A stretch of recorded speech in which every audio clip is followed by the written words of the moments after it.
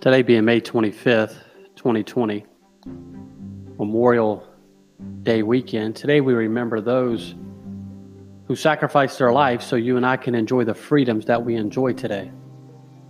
I'm so thankful that there have been, not the fact that men and women have died for our freedom, but they were men and women who are willing to die for our freedom so that we can enjoy what we enjoy today as Americans. Think about the American Revolutionary War.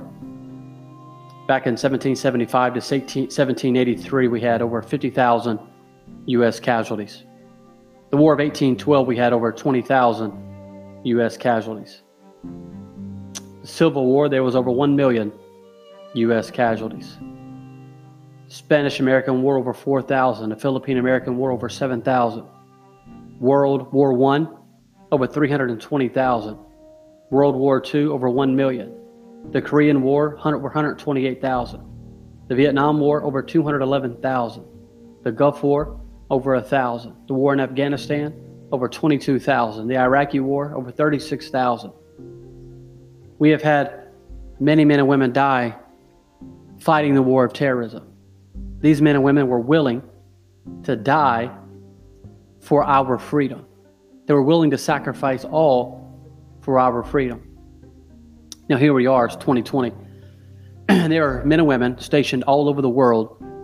They are American soldiers, and they are willing at a moment's notice to give their freedom for you and I. I'm so thankful for our country. I'm so thankful that we live in the United States of America. I'm so thankful and privileged that God would allow me to be born American. I could have been born anywhere in this world, but God allowed me to be born here in the United States of America. And for that, I am so thankful.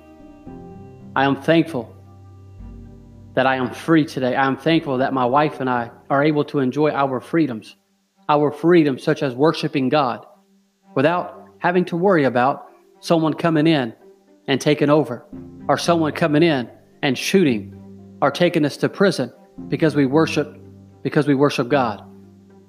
I'm thankful for President Trump. I'm thankful that all he has done for our country.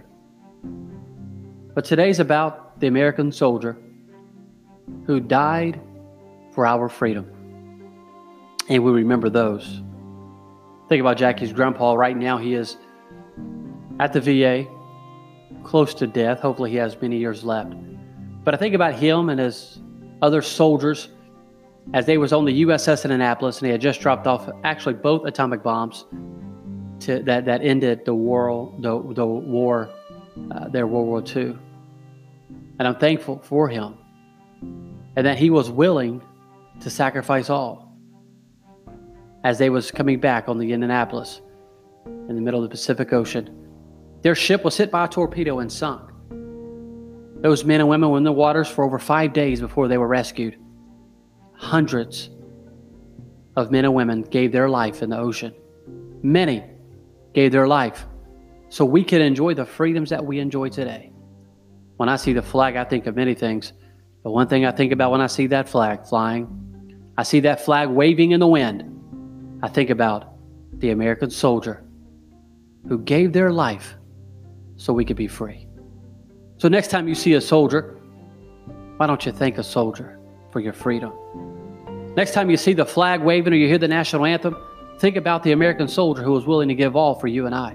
It absolutely burns me up when I see some multimillionaire thug kneeling while the national anthem is being played. It absolutely burns me up, the disrespect that some of these men and even women have for our country and for the flag. We need to teach our children what that flag stands for. I'm thankful to be an American. I'm thankful that I can enjoy the freedoms that I enjoy.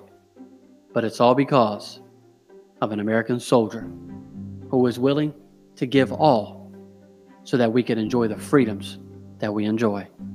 Thank you for tuning in to the Dan Carr Podcast.